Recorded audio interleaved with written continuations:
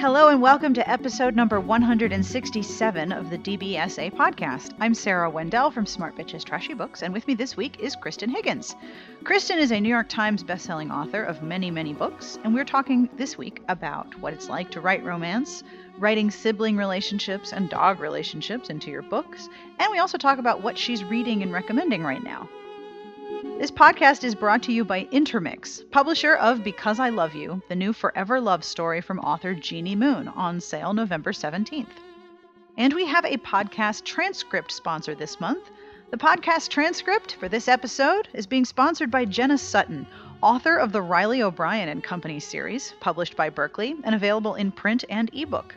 The first novel in the series, All the Right Places, follows the heir to a global denim empire as he fights his attraction to the company's new accessories designer. If you like smart, sexy, contemporary romance, this series is for you. You can read an excerpt at jennasutton.com, connect with Jenna on Facebook at Jenna Sutton Author, or on Twitter at jsuttonauthor. The music you're listening to was provided by Sassy Outwater, and I will have information at the end of the episode. But if you're thinking, that sounds like holiday music, you may be right. But I have a particular holiday album that's totally awesome, and I promise you won't hate it. I swear, double pinky crossing swear. So now, without any further delay, on with the podcast.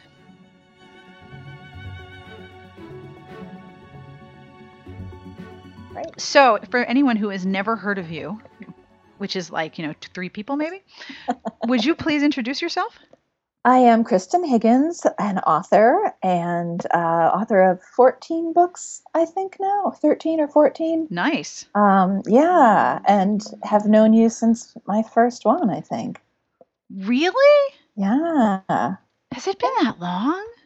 I remember I met you very early. Wow, that's cool. So, yeah. That's very cool. Well, your career has not sucked. It has been great.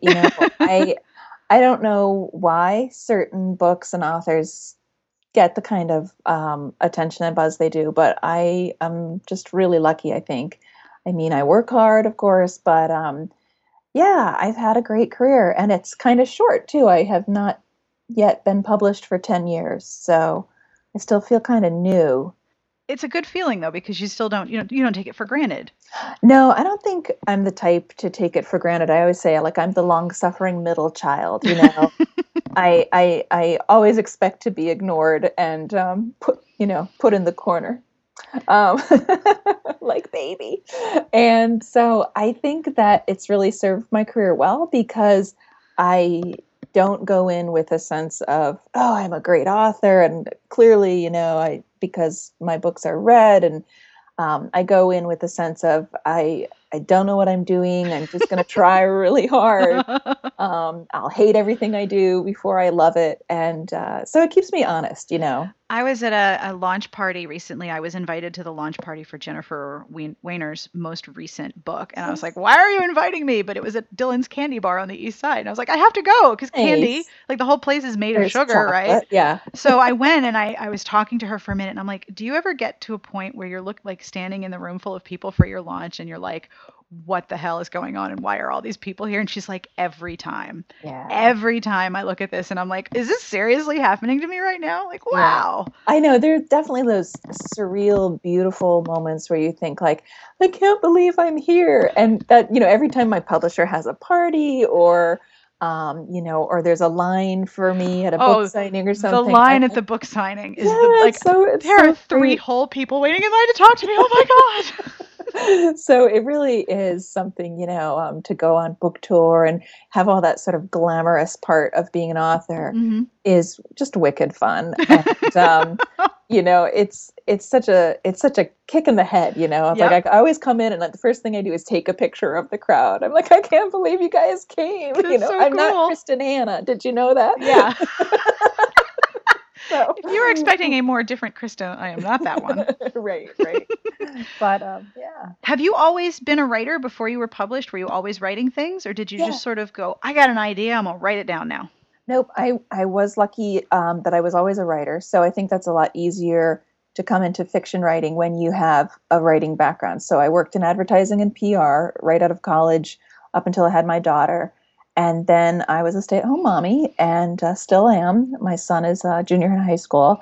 and my daughter's in college now. But so I thought, my son was approaching school age, and it was getting to be time to think about going back to work because my poor husband was working 2 jobs, Mm-hmm. and I said, I gotta contribute somehow. So I didn't want to go back to work because I really did enjoy being home. I love to clean. I love to bake. I love my children. So I was like, how can I do all those things and bring in a little income? And I thought, I've always read romance. I bet I could write a romance novel. And so I started work on one, my notorious potato famine romance. Um, Potato famine the romance. po-fam subgenre in historical Of course, romance. there's many. Po-fam has not yet hit, but I have high hopes. Um, so I started outlining this. I still have a 93-page outline, and I started writing it, and it was so depressing. Can you imagine why? It was set during the Irish potato famine. People were dropping like flies from tuberculosis and malnutrition, and I think, Hey, nothing says hot, sexy romance like tuberculosis. you laugh, Sarah, Yeah. but move over 50 shades. Yes, Hello, it's true. potatoes. So I thought, okay, I'm obviously not writing the right thing for me. So I said, oh, I'm pretty funny, right? And I should write a contemporary romantic comedy. So I started to write what became Fool's Rush In, and it was my first completed manuscript. And I got an agent, and she sold it to HQN, a division of Harlequin HarperCollins, and I've been with them ever since. So, like you said, my career has not sucked. I sold my first book. I've been under contract since that day. I've been really, really lucky. It's a kick in the head. One thing I love about listening to writers talk about how they decided that they were going to write a romance is invariably a lot of writers will be like, I bet I could write one of these. Yeah. And it's always like a challenge. Like the idea is actually quite difficult. No one ever is like, oh, please, I could totes write one of those in a weekend. Those are easy. Well, the people who The think people that who do that, they don't finish. they don't, right? Exactly. They say like, oh, it can't be that hard, and of course it is. No matter how basic an idea is of two people who fall in love, you have 400 pages to fill. So it is quite difficult, and that's something that people don't understand a lot of times is that we really work so hard Mm-hmm. and think so much, and it's such a consuming job. But yeah, I mean, I didn't just write to earn money. Of course. I It is also a benefit, but I no. didn't but I didn't realize it until I heard Kathy Maxwell talk one day, and she talked about the writer's imagination, and she said, if you're like me, you grew up telling yourself stories, and you didn't know that everybody doesn't do that. Mm-hmm. And that was me. I was like a dorky kid. I'm a dorky adult, so that makes sense.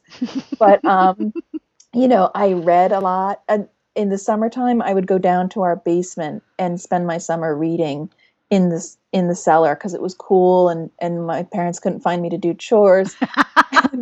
And I would emerge like in September to go back to school paler than when I left in June. So I always read, and if I read a book I didn't like, I would change the ending, or if I read a book I loved, I would keep inserting scenes, and that's kind of how I entertained myself. It also explains why I didn't go on a date until I was 19 and a half years old. Well, you got to find the right guy who appreciates somebody with a vitamin D deficiency who hangs out in the cellar all the time. I still have that, by the way. Oh, yeah, I think most people do. But it's interesting to hear writers talk about it when they approach writing romance. It's never like, oh, this is going to be easy. It's okay, maybe I can do this. Maybe this is something that I can do because I've enjoyed them so much.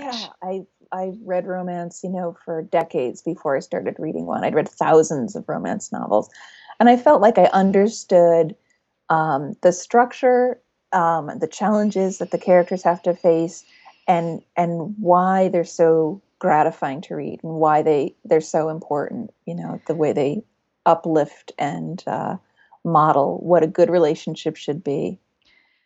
I also think that some readers at a certain point will start to say, okay, this really worked for me, but this book didn't. Why? Why did this work? Not just, okay, that was great, next book. Some readers will start to question and start to actually look for that structure. Well, what was it that made this book really awesome for me and then this one just didn't do it for me at all? What was the difference? And then Yeah. once you start analyzing, one, it makes it easier for you to find more books that you like, but two, you also start to pay attention to what makes a good book good. Hmm. And that's a hard question to answer even for writers. Yeah, I mean, I know that what I was not interested in doing was writing a very two beautiful people who were very accomplished and very evolved trying to find romance. I wanted people who were a little more real, a little more raw, people who were also very emotionally honest. Like, we might be stupid, but we're recognizing the fact that we're stupid. We're doing this because we don't see an option. Mm-hmm. So, like my new book, If You Only Knew, opens with an ex-wife, Jenny, at the baby shower for her ex-husband's new wife. Oh, that's not painful or Yeah, awkward, but right. is something that has totally happened to many people.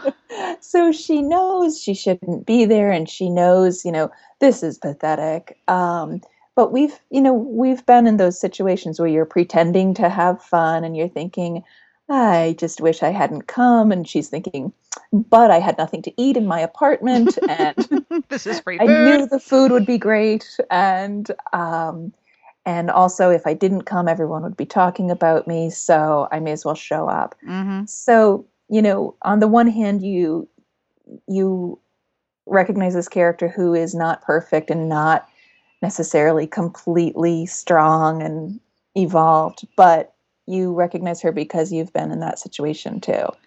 And you're also, with your new book, If You Only Knew, you're also writing about characters who are starting over after divorce and Mhm. characters who are having marital problems. You're Yeah, starting yeah. with a lot of problems, and you've had marital problems in your other books. There's been side characters that have also Mhm. had major marriage problems.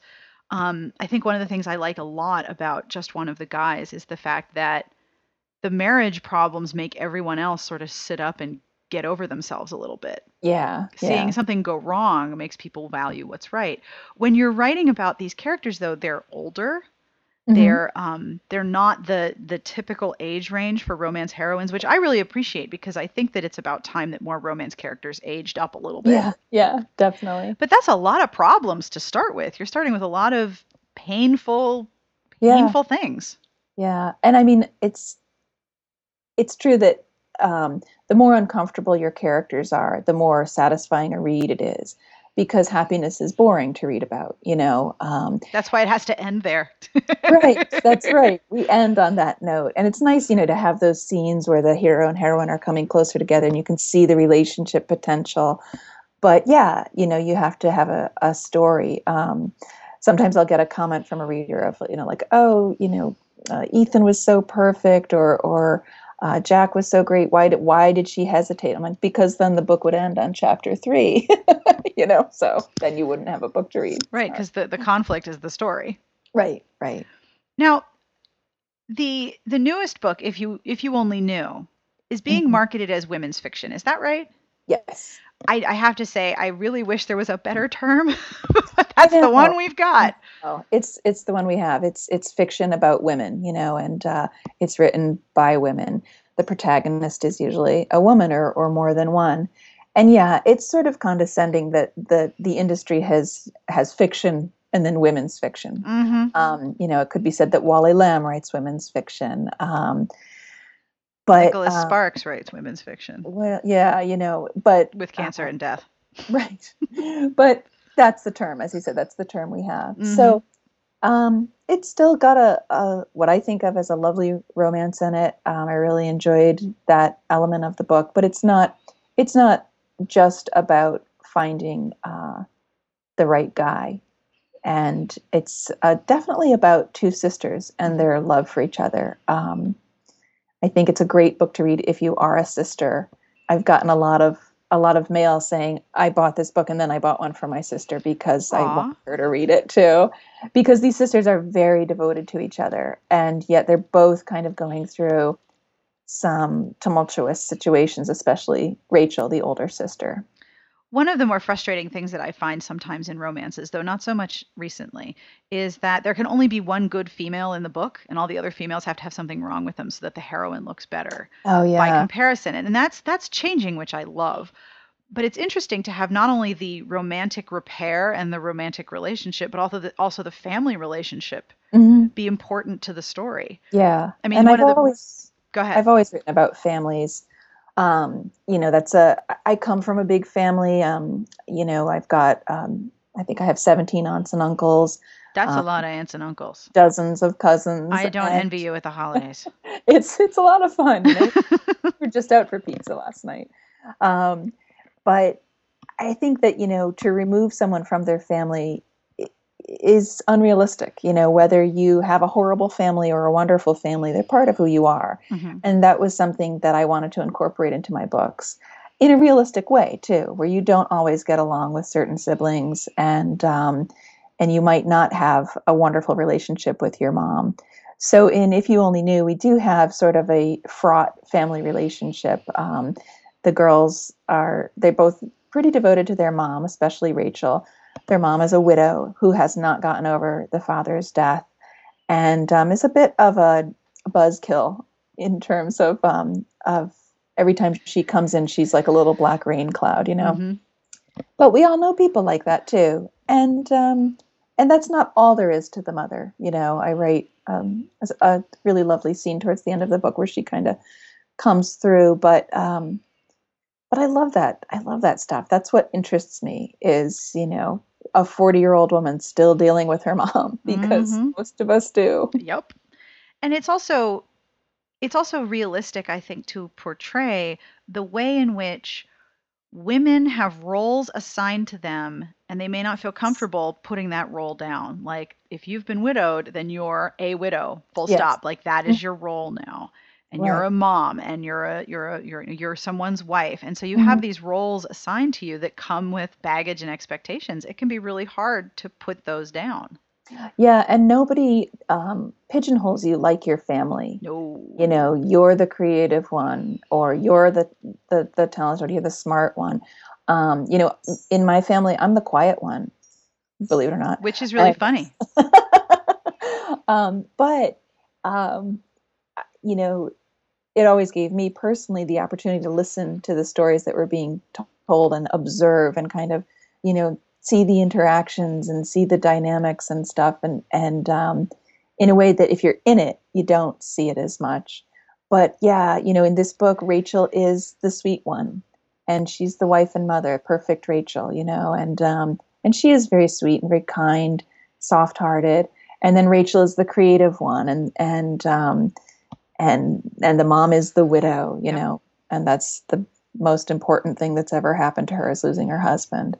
um, so I think it's a really rich part of my writing history is the families and the multi-generational aspects of that. And it's still uncommon to find large families to inhabit within characters. It's a lot easier to orphan and isolate your characters than send them out in the world. Go fight a dragon. Thanks. Bye. Right.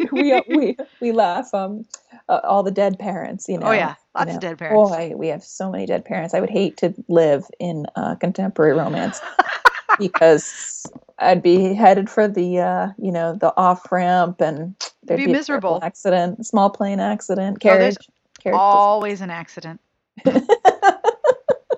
We love dead parents. Yes, we do. As much as we love cutting the heads off heroes on the covers. Hey, I think I'm very proud of those covers. So I wanted to ask you also, because you have a book coming out on January 1st, the last Blue Heron book.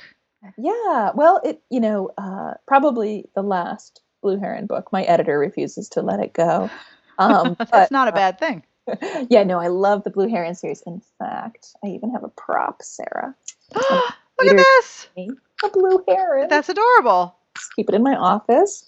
Um, yeah, so this is Anything for You, and it's the story of Connor O'Rourke, Colleen's twin and the owner of O'Rourke's Tavern, and the woman he has loved for 20 years but has failed to make a steady relationship with, and that's Jessica Dunn, the white trash high school slut, who's been in the books since the very beginning. she was in The Best Man as the heroine's nemesis, kind of, and the hero's old friend and fuck buddy. And yet again, there's a character who has a role assigned to her. Yeah. That's really hard to get rid of, especially because it's a sexual role. Right. And, Jessica was a character just, kind of popped out fully formed as a secondary character. She's the tough, beautiful, kind of reserved woman. Faith in The Best Man, the first Blue Heron book, is very intimidated by her. And she keeps showing up, and she softens a little bit in the second book, and we see a little bit more of her hopes and desires when she gets a job at Blue Heron. Mm-hmm. And then in this book, it was really fun to write a bad girl. Bad boys are such a staple of romance literature. The guy who slept around, he's just too hot for words. And then he's slayed by, what is your term for it? The sparkling magic hoo-ha. The magic hoo-ha, the glittery hoo-ha. The sparkly, glittery magic hoo-ha. There's many terms for it, yes. So I didn't really plan to write the return of the bad girl, but she was. I had to be true to the character I had written in the other books, and I thought this is going to be fun to write about a girl who did sleep around, somewhat unapologetically, and we learn more about her reasons for doing that in this book. But I gave her a past, and it was a pretty rich, sad, and interesting past. And it was a lot of fun to kind of explore that and think about what it would be like to be Jess and be in a relationship sort of with Connor. It's interesting because in romance, I think if the genre is itself a community, and that includes the characters and the way we look at the characters, we're still figuring out how we as readers negotiate with the presence of a character who is female and has her own sexual agency. Yes. We are totally fine with bad boys who sleep with everybody, but when the heroine, when it's the female who has an active sense of sexual agency and pursues sexual relationships with other people, like as a reaction, there can be a lot of negativity thrown at a character like that. Yeah. And yet again, we all know that girl. We all know that girl in high school with the reputation and what happens to her. I mean, she's often the secondary character. Mm-hmm. She's a morality tale. She's a morality tale. Don't be like her. Poor Jess never went to college, never escaped Manningsport, and has always been a waitress. So I really loved writing about her because she, as you read the book, you'll find that she's got an incredible moral code, despite her history, and in fact, her history is part of that moral code. But it'll be interesting. I'm sure that there are going to be readers who will say they didn't like her because she is very tough and she was very sexual, and I don't know. I love her. I love her. I admire her, and I think you're right. I think it's high time that women got to be to own that aspect of themselves and not apologize for it. And I think that there are more young people that I have met who are unapologetic about their own desire for sexual agency. And if they decide that they want to hook up with somebody one night, that's totally fine. And it shouldn't be a problem. And it shouldn't be a problem. Right. And yet in fiction, especially in romance, it often is. Right. And in Waiting on You, I had written Colleen's character, and she has a bit of a reputation too. But it was more manufactured. It was almost a defense mechanism for Colleen. And some readers wrote to me and said, like, how many guys did Colleen sleep with? It's important to know that number. We need to know.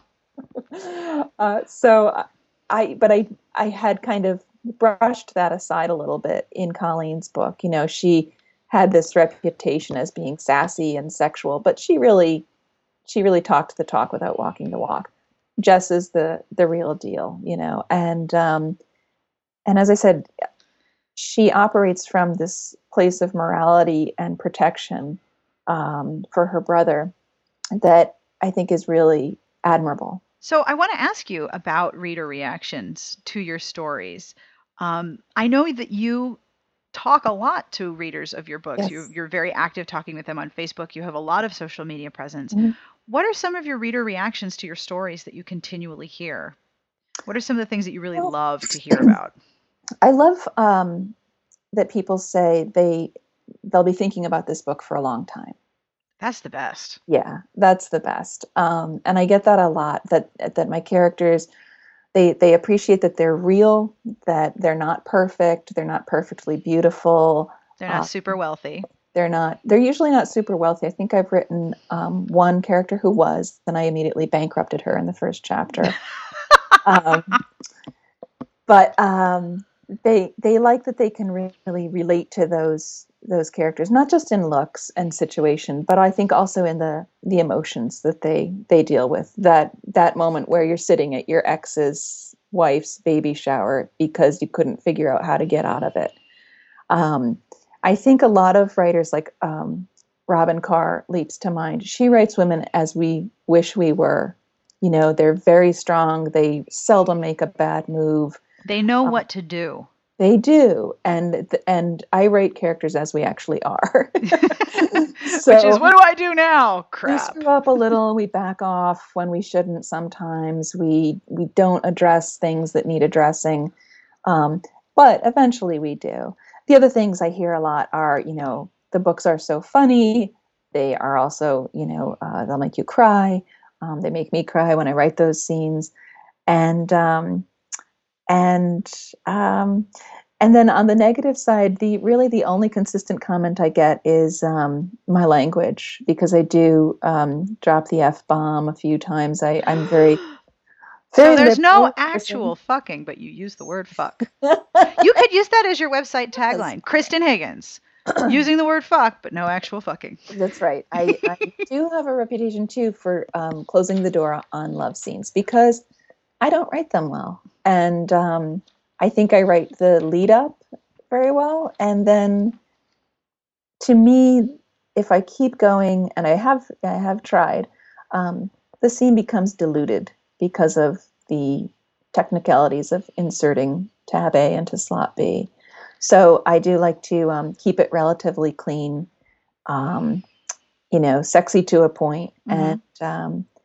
And I get a lot of mail saying, "Thank you, my teenager can read this. My mother can read this. I'm not ashamed to give it to my grandmother." Mm-hmm. So I have a pretty diverse age group in terms of my readership. But the cursing is funny. Because I write those cleaner romances in terms of love scene description, I do get a lot of Christian readers, and they'll say, like, "Oh my God, your language." Yeah, they don't mind people sleeping together before marriage, or, they don't. But the F-bomb, that's a problem. Yeah. So I do say, I always write back to everyone who writes me a letter. And I say, I appreciate hearing your thoughts on that. And where I come from and in my generation, this is kind of how people talk. And I can appreciate that it was, that it bothered you. Thank you for telling me. And I'm glad you read the book, And I am, you know. So when you're looking at The Last Blue Heron, mm-hmm. and your editor doesn't want it to end, but do you know what you're working on next? Is there something coming up after Blue Heron that you're starting to work on? Yeah, I'm working on a book, another women's fiction, for lack of a better term, called On Second Thought. And it's set in the same town as If You Only Knew. It's I guess you'd call it a connected book rather than a series. So you'll run into some of the characters from If You Only Knew. And that one comes out next winter. And after that, I'm really not sure. I'm not one of those authors who plans what to write next. I have to finish it first, And you have also talked about how there's always a point where you're writing a book where you're like, okay, this is terrible. Oh, yeah. 265 pages of misery, give or take. And, again, I think that it serves the end product really well because nothing goes unquestioned. And I consider all options. And so when I do kind of pick the path that the characters will take, it's not because I just had this flash of inspiration and I ran with it. It's because I looked at everything I could have possibly done, which is why writing is hard for me. It's not one of these things where, an entire book will just flow out of my fingertips in 8 weeks. That did happen once, and I'm really eager for it to happen again. Sort of like your brain was cogitating, all right, stand back, book is ready. Right. I have what I call word labor, where if I can't figure out what to say, or if I'm thinking about writing something, whether it's a review or I'm working on something longer, I need an idea, I need to do something, I need to figure out what to say. And this would happen even in college. I would be like, I don't know what to say, I don't know what to say. And then all of a sudden my brain will be like, all right, I've got it. Here come words, grab a pencil. Yeah. And I have to just sort of grab a pencil and start writing down everything because my brain has decided it is time to serve up the words. I call it word labor. I don't have any control over when the word labor happens. Just sometimes I get my brain going, oh, hey, I know exactly what you want to say here.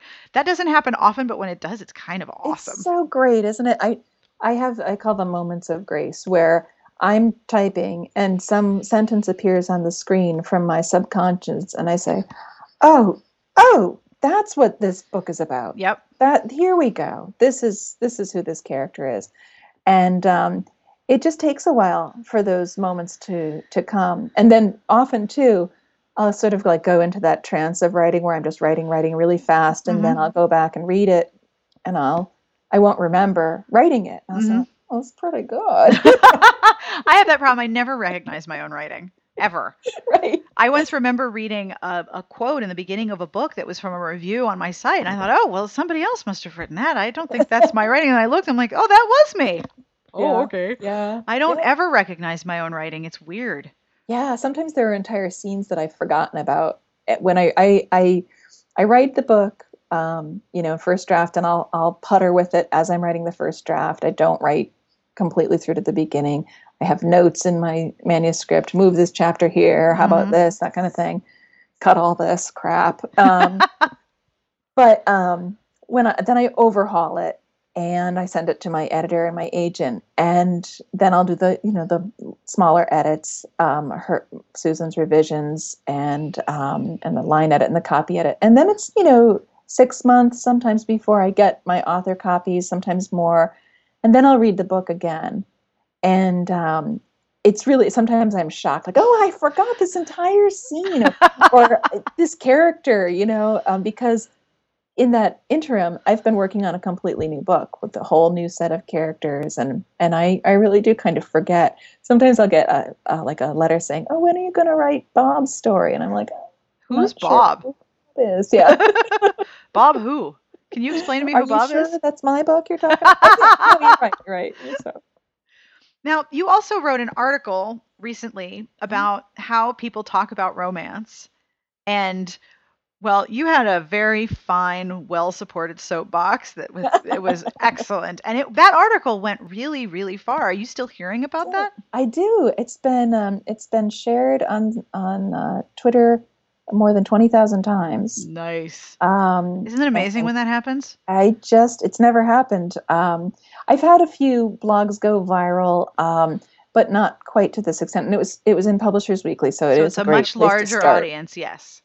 But it was about my irritation with people who don't respect romance. And I think the title of it was Never Read a Romance, Grow Up. Because I'm tired of people who dismiss it so quickly, like, oh, I read books, I read literature, and I think you're missing some of the best written books out there because you think they're vapid and insipid. And by and large, those comments come from people who have never read one. And if you think, there are billions of people reading these books, this genre, are you really smart to dismiss that? Don't you think you should know a little more about it before you put it down?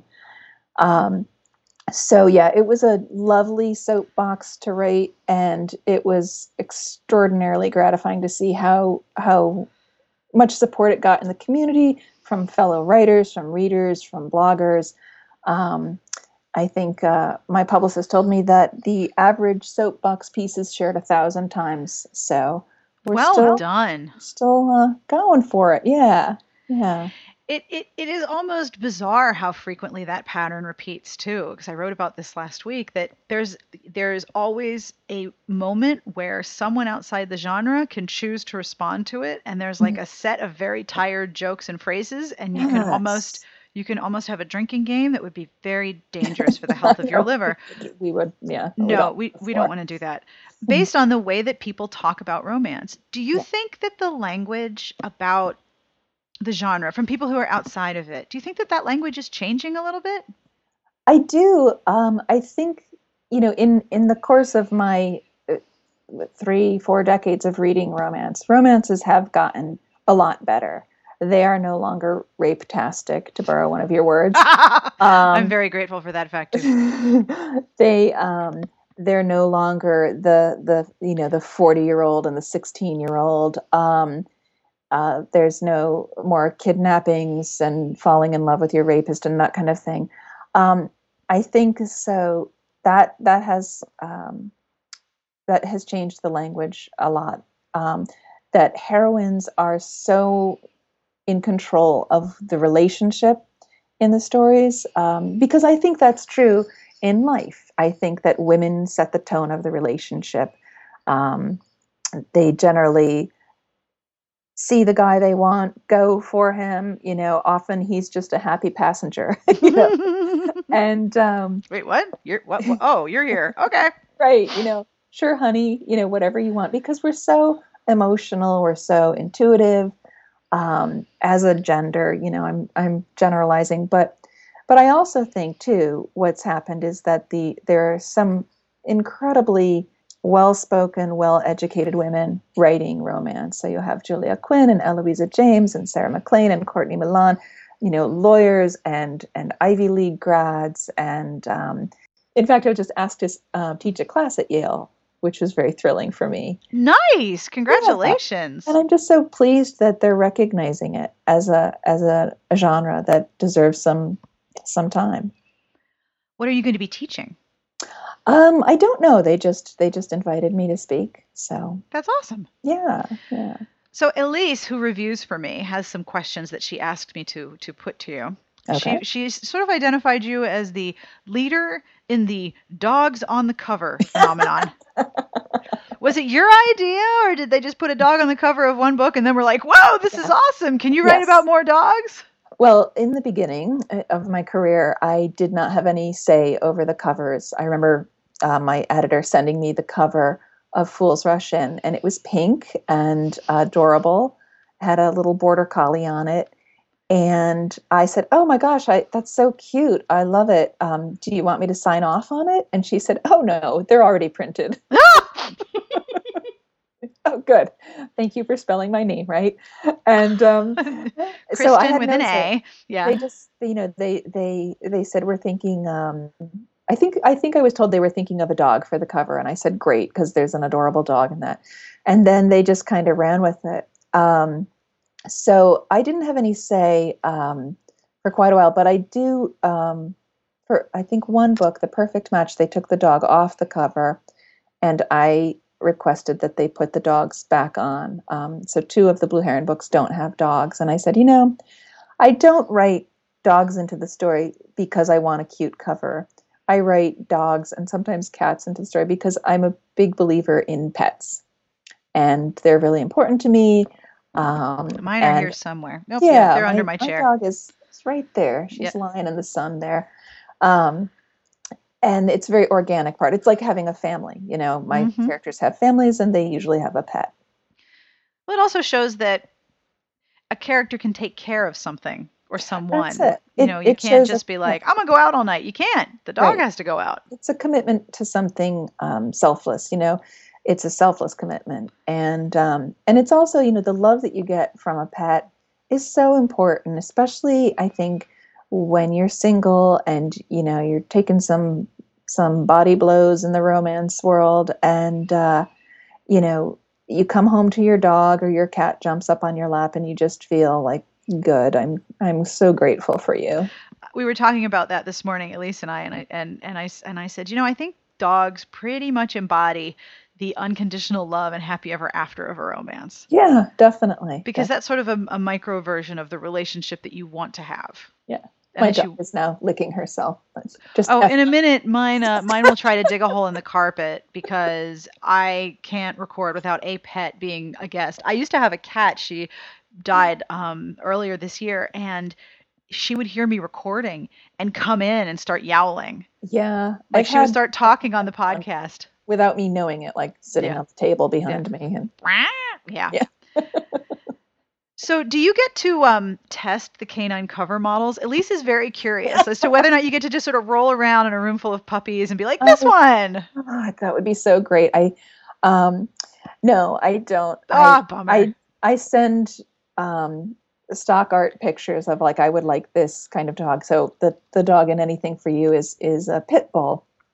And they have a real bad reputation, you know. You go to any pound and it's filled with pit bulls, and yet they can be the sweetest dogs too. They're ferociously intelligent. It's horrible when you see what terrible humans do to them. Exactly.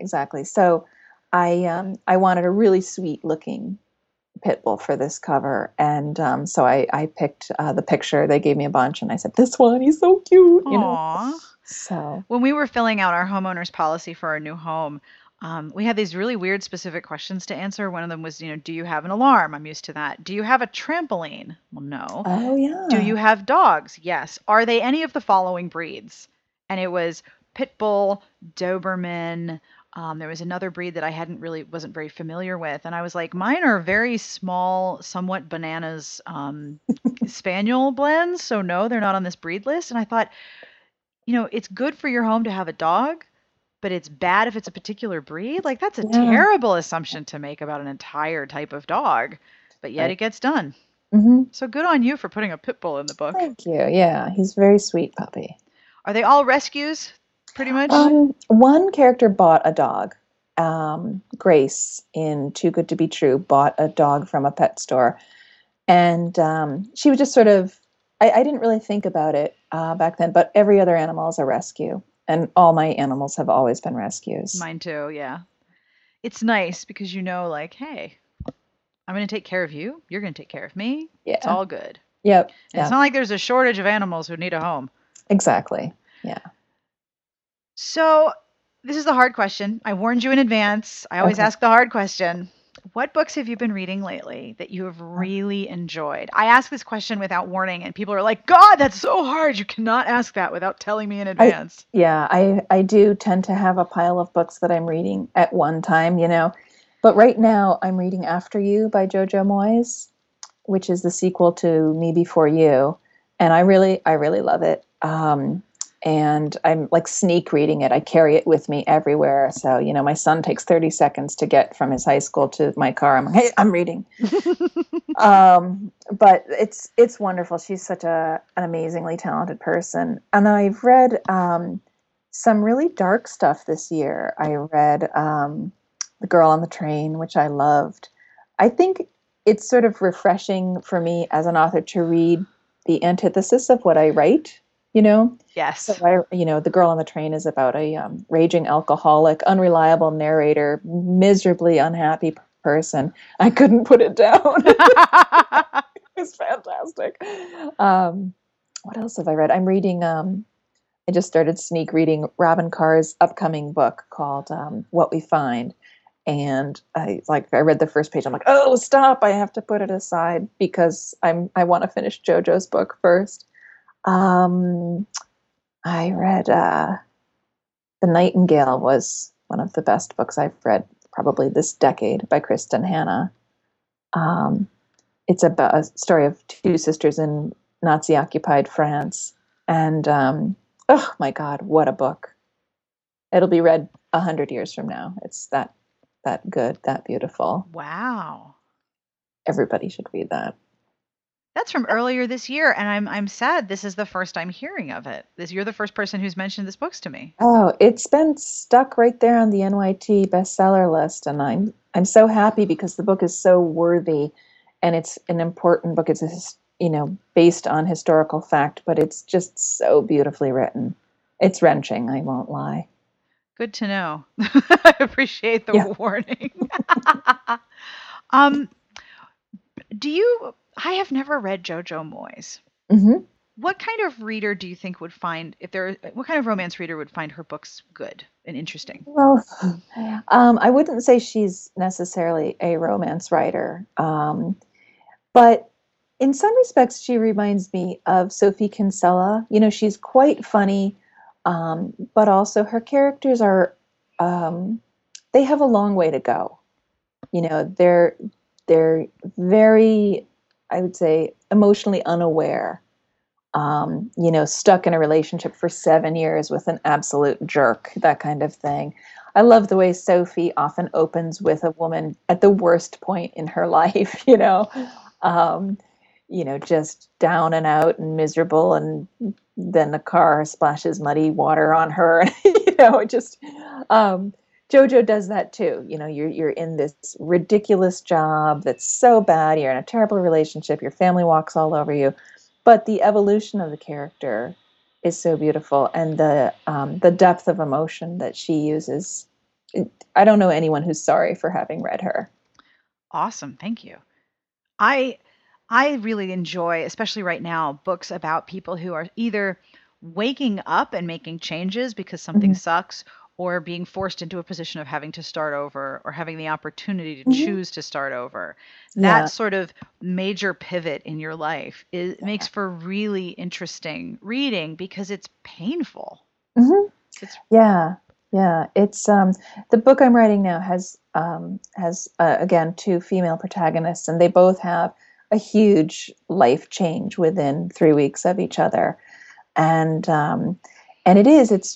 it's really gripping to say, like, now the world is completely different from yesterday, mhm. and I have to make all different choices and everything. And it's, as someone who has a stable long time marriage, and I live on the street where I grew up, and I love exploring that as a writer, because I have such a happy boring life.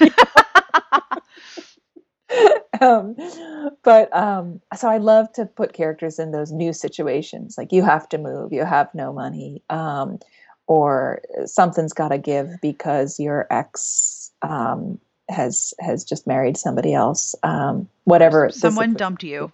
Someone dumped you. Yeah, often someone dumped you, or you just say, nope, no, I can't keep doing what I'm doing anymore. Mhm. And it's so satisfying because in books, characters do that. They say, no more.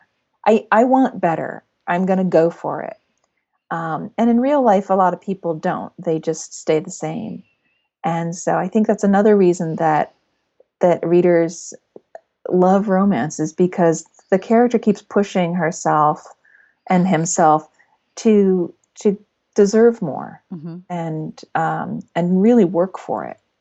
And change is really uncomfortable, Yeah, but you yeah. you get used to it Hmm. when you do it enough. Yeah, there's a lot of facing up in my books, a lot of facing up to the past, or the relationships that didn't work out, being able to let go and move on.